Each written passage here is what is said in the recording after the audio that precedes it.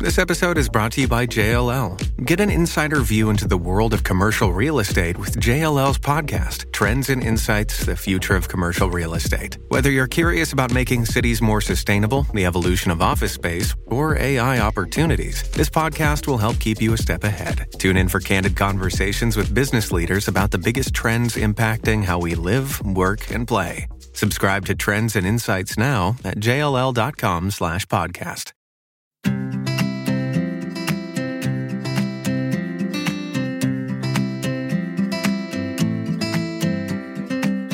Hi everyone, welcome back to the Deliciously Ella podcast with me, Ella Mills, and my husband and business partner, Matthew Mills. Hi everyone. So today we're joined by an incredibly inspiring woman, so we're very excited about this. We have Chrissy Rucker here, who founded The White Company in her 20s and in the last 25 years has built it up into one of the most beautiful, well-known and well-loved brands in the UK. And as we build Deliciously Ella, and I know lots of our audience are looking to do something similar, we're really fascinated by how other people like Chrissy have created so much magic and how much we can learn from their stories. So Chrissy, thank you so much for joining us today. For anyone who doesn't know your story, could you just tell us how and why you started The White Company? Well, it's hard to believe, but it was actually nearly 25 years ago. And back then, I was working as a journalist, and it all happened a bit by mistake because my boyfriend, Nick, had bought his first flat. He had the most appalling taste. He sort of lived with burgundy duvet covers and highly patterned mugs, none of which matched, in an attempt to show him that really I was excellent wife material. I went off and went shopping for him. What I found was that actually kitting out your first flat is an incredibly daunting task. And I had a total confidence crisis and I didn't really know how to tackle it. So I just thought, I'm just going to buy white. I'm going to get white sheets, white towels, white china, white napkins, etc. Anyway, what I found was it was incredibly hard to do and that there were two clear ends of the scale. So you either had the big department stores, beautiful designer brands, very expensive, but lovely, or you had high street, which was cheap, poor quality, and not very well designed. And there was really sort of nothing in the middle. So that was the sort of light bulb moment. And then the turning point was when I sort of did my first investigations going and looking for factories, is that I found a lot of the factories that supplied all of the big designer brands and realised that actually if I could supply them directly to the customer, I could bring them over to this country and sell them for a much lower price, same quality than the designer labels. So that's how it all started. Wow. That reminds me a bit when I went to Matt's house the first time we met and I said, should we just cook dinner? And he said, yeah, great. And I said, do you have everything you need? He said, yeah. So I went and bought ingredients, came back and I was like, do you have a chopping board? He was like, no. Yeah, it was kind of embarrassing. Ella still is in charge of cooking in our house, so I'm definitely not much of a cook. So 25 years on, The White Company still seems incredibly focused. Most of what you sell is still white. And it feels as though the products have just gently evolved rather than seeing the constant chase of innovation and new lines every week that you see in a lot of other retailers. How have you managed that focus? I mean, I think brand is something that we put very much at the heart of the business. And, when I set out to create the business, I really wanted it to be different and special. And I wanted it to be, if nothing else, that company that everybody remembered as a company that just sold white things. Because that differentiation piece, I've always felt is incredibly important. So we do an enormous amount of work in the business on brand. There are definitely times when I felt that the company has gone off track a bit and it's gone off brand a bit, and too much colour has started to sneak in. So we work really hard to rein that back in. And now, actually, every 3 to 4 years, we do a full brand audit of the business, to check, what we're doing. Are we on track? Are we staying true to our original brand identity parameters? And I think, when you're growing a business, being absolutely clear about what your brand isn't is as important as what your brand is. How did you go about making those first steps happen? So when you had the idea that you wanted to create a company selling beautiful sheets and towels in white, what were the steps you went through to actually make that dream a reality? I think, did your business start as a mail order business initially and then went into retail? Can you tell us a bit about that process? I mean, actually, I was just enormously inspired by Nick. And I remember... And Nick is your now husband. He's now my husband, yeah. I finally got him to marry me after I filled his house with white sheets and towels. But I was enormously inspired by him. So when, we used to go on holiday together and we'd come back and he would get off the plane and go back to the office, and he'd be really excited and he couldn't wait to find out what had happened. And he just had this phenomenal passion for what he was doing, and he was selling shirts in a tiny little basement or just off Portobello Road. But it was his absolute passion, and I wanted to feel like that. And so my starting point was I looked up the trade shows and I went to the Birmingham NEC for a home textiles trade fair. And that's, I literally sort of trawled around there for 2 days looking at lots of different suppliers. And I just quietly started to find my first suppliers. It didn't happen very quickly. The first year was very slow. And, in my first week, I probably did 5 orders in the first week. But the other thing... And how were you doing those orders? Was it just through a catalogue that people were ordering these, or was it through... How were people... Yes. So I think because I had a magazine background, and that was a world I loved and learnt so much in, that was a fantastic experience to have. So I got on, I shot the first brochure, and which was it was the only way I was ever going to become an editor, I think, because I really wasn't a very good journalist. We shot the first brochure, and then I basically sent it out to friends and friends of friends and anyone who would give me an address that I was sending it to. And then the other thing I did is I really focused on doing a PR campaign. So I wrote to all of the journalists in all the papers and all the magazines and sent them a copy of the brochure. And was the company just all you at this stage? Yeah. No, it was just me.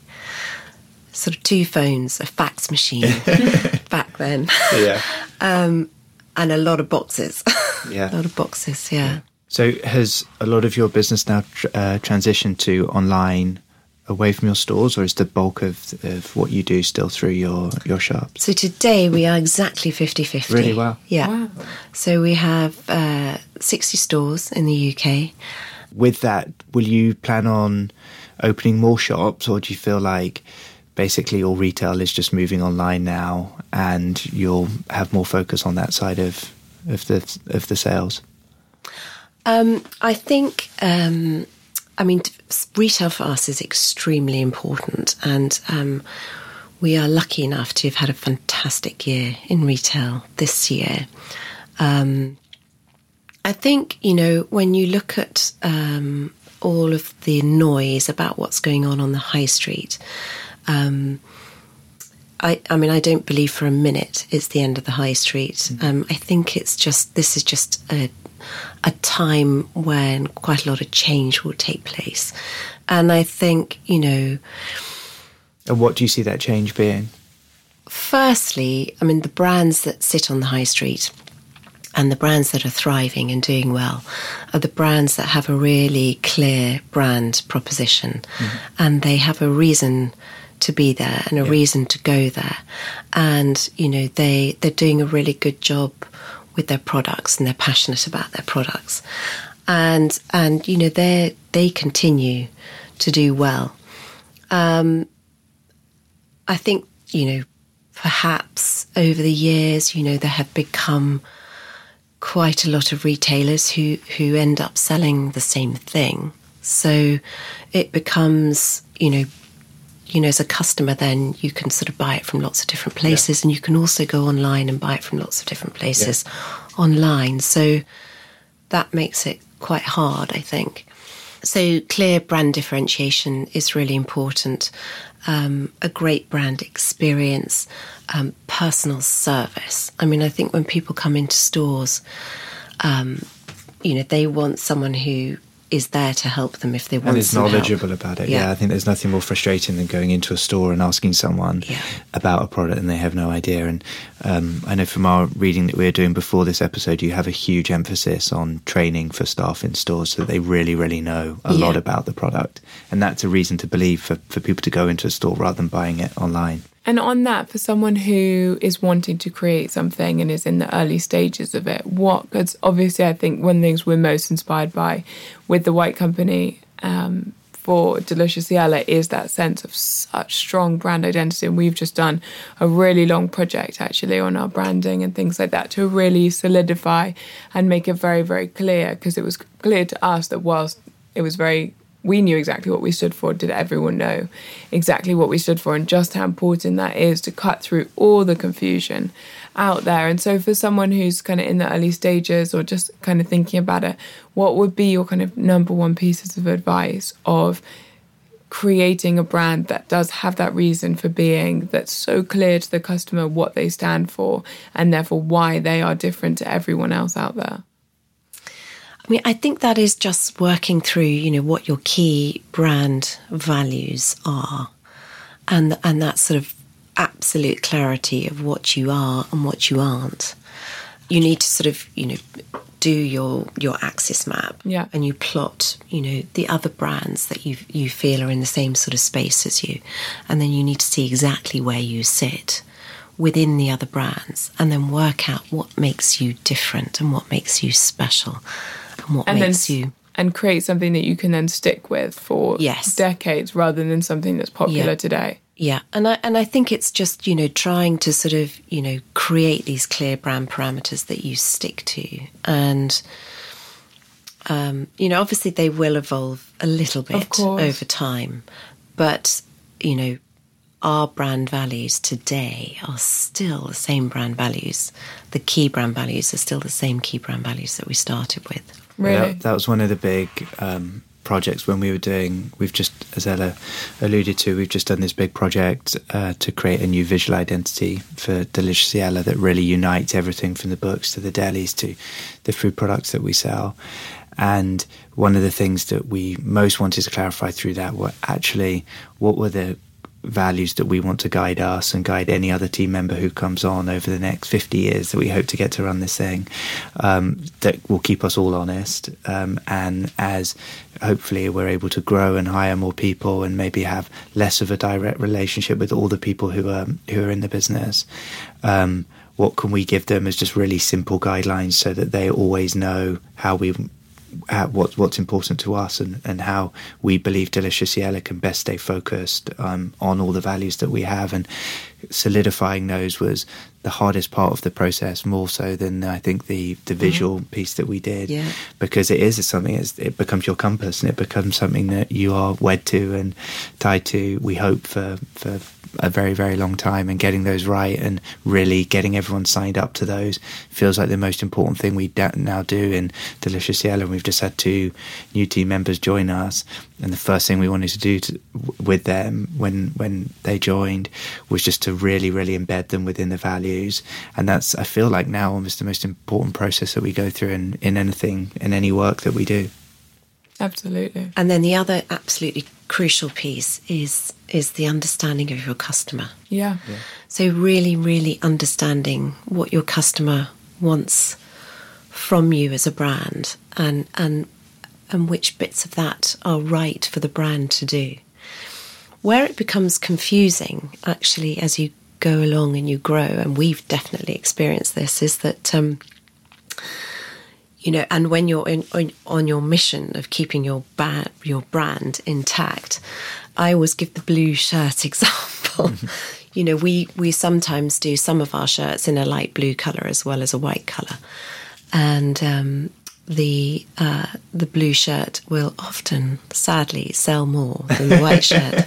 That's quite the conundrum. So then you have this challenge, and this is, I think this is a really common challenge for brands, is that, obviously your merchandising team are trying to do a brilliant job for you, and they want to sell as much as possible, and they want to, make as much money for you as possible.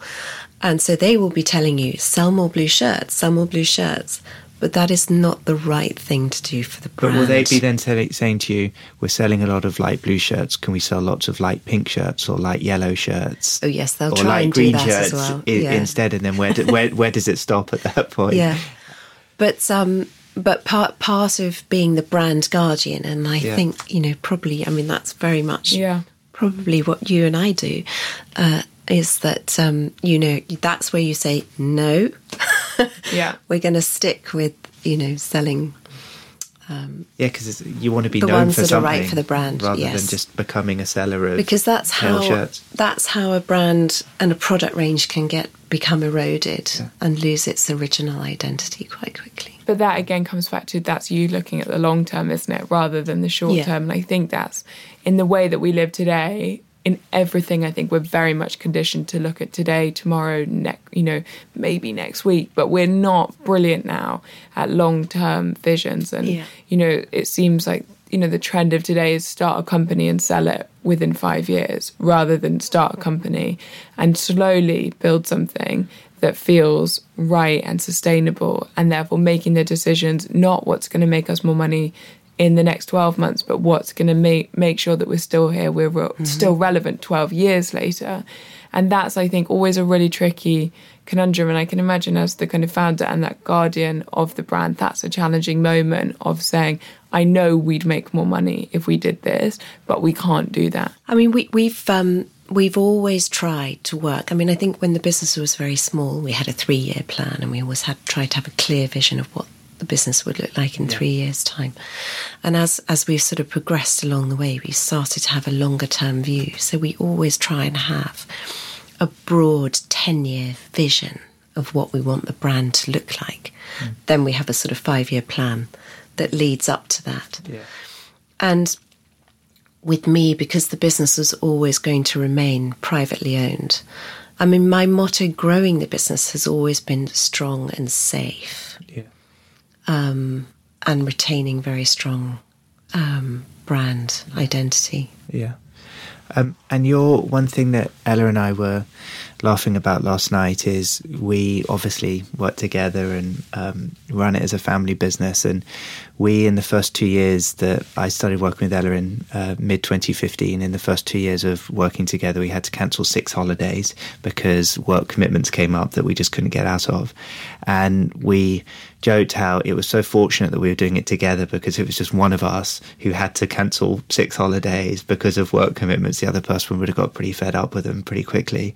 Your husband is incredibly successful in his own right as well, and is the founder of Charles Tyrwhitt Menswear. How on earth have you been able to both balance growing such amazing companies at the same time and retained your family? I think you have four children, is that right? How have you been able to manage that balance between family and growing such amazing businesses at the same time? I think sometimes it goes well and sometimes it doesn't go well at all, probably is the answer. I think the wonderful thing about both having our own businesses is we understand the problems and the challenges, and we understand I suppose we understand the rhythm of what you go through when you're building a business. In the early years it was fantastic to have someone he was sort of 3 years ahead of me building his business, so he had always some wise advice to give. What was his wisest bit of advice? In a funny way, one of the strongest bits of advice he'll always give me is just be focused. And he'll always say, do 5 things really well rather than 20 things badly. Yeah. Pick off your 5 things for this year and go after those and do them 100%. Yeah. But actually, he was brilliant because he made me believe in myself. And he just sort of said, you can absolutely do this. And sometimes you just need to have that person saying, yes, this is a great idea. Just go for it. Yeah. I think I rode competitively as a child when I was growing up. Rode horses. Yeah. Is that right? Yeah. And I think horses are a great leveller. Yeah. And you learn to fail spectacularly. Yeah. I mean, I found you sort of fail much more than you succeed. Yeah. And, that's a great life experience to have because it takes away the fear of failure. And I think it's really important not to be afraid of failing. And, if you have a bad day and things go wrong, I always just sort of think, well, try and understand what happened and what went wrong. If it involves a customer, apologise as fast and as honestly as possible and do everything you can to put it right. And then just, tomorrow is another day. Get up, don't look back, look forward. And, understand what went wrong and then try to do it better next time, and it is as simple as that, actually. And I think you just got to keep putting one foot in front of the other. Yeah. And of course you're going to have bad days and stressful times when things go wrong. Then when you have children, of course, that brings a whole new dimension. We've got 4 and they're all quite old now, so I'm obviously getting very old. Yeah. It was, when they were little, it was really tough. It was really tough because you have lots of phases where you feel like you're doing everything badly. You feel like you're doing a bad job at work. You feel like you come home and you're not being a good enough mum. Because it just feels like there simply aren't enough hours in the day. But you gradually work out how to make it work. And, now, I mean, my diary is run on a spreadsheet. Yeah. And I have 6 columns for each member of the family. And so my year is planned. The kids' things go in first. Kids' things go in first, then the business things go in. And then, around that, everything else has to happen. Amazing. I remember when, probably about 15 years ago, I remembered I felt like I was doing everything really badly. And so I said... But it's interesting to hear that because you obviously weren't, Yeah. That's what I think is powerful to listen to, definitely for me, is that, you felt you were doing it badly and yet look what you created during that time. Yeah. And I think I remember having this moment where I just said, that's it, I'm going to sell the business, I can't cope. Yeah. And one of the children said to me, no, Mummy, you can't. And I think they actually might have said, we don't want you to stay at home all day. But one of them said, no, Mummy, we're really proud of what you do. Oh, and I think that was and actually now one of my daughters is working in the business at the moment. And so I'm very happy that I didn't and I carried on.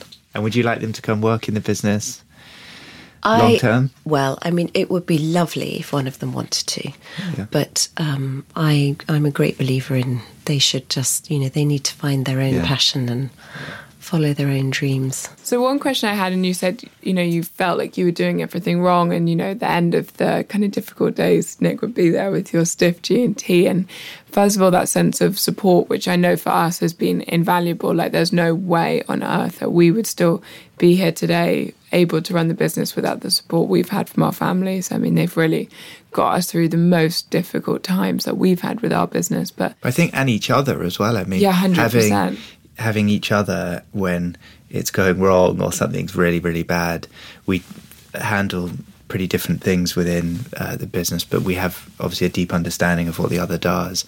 And just having that complete and utter understanding from the other person to know how difficult it is, and the understanding and counsel that they can give you because they have such a deep knowledge of it has been completely invaluable to both of us. But on that, have you had any moments of kind of particular challenge, moments where you think, I don't know if we're still going to be open tomorrow. And how have you kind of managed to navigate through those? Because I think what from the outside we always see is how successful something is. And you don't, of course, get those kind of inside looks at the fact that actually the road to that success is very, very bumpy. I mean, I think, we've encountered, so many, lots of little problems constantly along the way. And I think that's just where that resilience piece comes in. And you just sort of have to you just take every day as it comes, and you just kind of work out, what is actually going on here and how am I going to fix that? And then, you get on and you fix it. And you move forward. And it's also terribly, terribly important to celebrate the highlights and the good moments, because it's funny, isn't it? I think when we're business owners, we tend to remember more the things that went wrong, have felt tough, yeah, when actually there have been so many moments to really celebrate as well. So it's really important with your team to celebrate those moments as much as possible. Yeah, I like that. I think that's so true, and actually something that we probably don't do enough, because the problems always seem like priorities because they have to get dealt with and fixed and sorted now in order for things to be viable tomorrow. Whereas you always kind of put off the celebrations because they don't have to happen today, but actually they do, because you need that morale, that sense of achievement and that excitement to kind of carry you on to the next phase. So what would be, and I know it's always a difficult question, but what would be your kind of number one pieces of advice to anyone just getting started on their own entrepreneurial journey or starting to think about it? Number one is the brand piece. Really know your, be absolutely crystal clear about what your brand is, and be really clear about what it isn't, and really put your brand at the heart of everything you do. Mm-hmm. I think when you're first starting out, I think you've just sort of got to go for it and just do it. Yeah. Don't be afraid of things that go wrong. It's just taking that leap, isn't it? Yeah. And we constantly, even today, 25 years later, we constantly looking at what works and what doesn't work, and we just keep building on it quietly. Just keep putting one foot in front of the other. Yeah. When things go wrong, understand them, and try and do it better next time, and move forward, and don't dwell on it. Yeah. But also I think accepting that things will go wrong, they go wrong for everyone, and that's really just not the end of the world. So if that's your greatest fear about starting is that it's not going to go right, then it's not going to go right. Yeah. Know that it doesn't go right for anyone, but as you said, just acknowledge why it didn't go right and then remedy it. Put the next foot in front and get on with the next step. And I think that sense of fear of the unknown, of all the possible issues that may arise, is something that really, really makes you nervous. Like, I know we were talking about expanding internationally, as Matt said, and I said to Matt, what happens if it doesn't work? And he said, well, there's really only one way to know if it's going to work, and that's to do it. I was like, oh.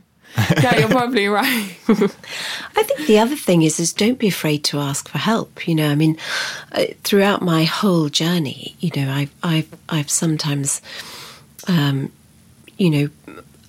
often approached people who I really admire, and just say, would you have a coffee? And it's amazing how generous people can be, and how they'll, just talking to people and asking questions can be really helpful as well. Yeah, absolutely. So, Chrissy, one thing we do with every guest that we have on is ask them about a mantra, a practice, a saying that they live by or do every day. Well, I've got this funny little poster on my wall in the office which says, I like things to happen, and if they don't happen, I like to make them happen. I love that. I love that. I'm not sure I'm always 100% successful at that, but that's always quite a fun thing.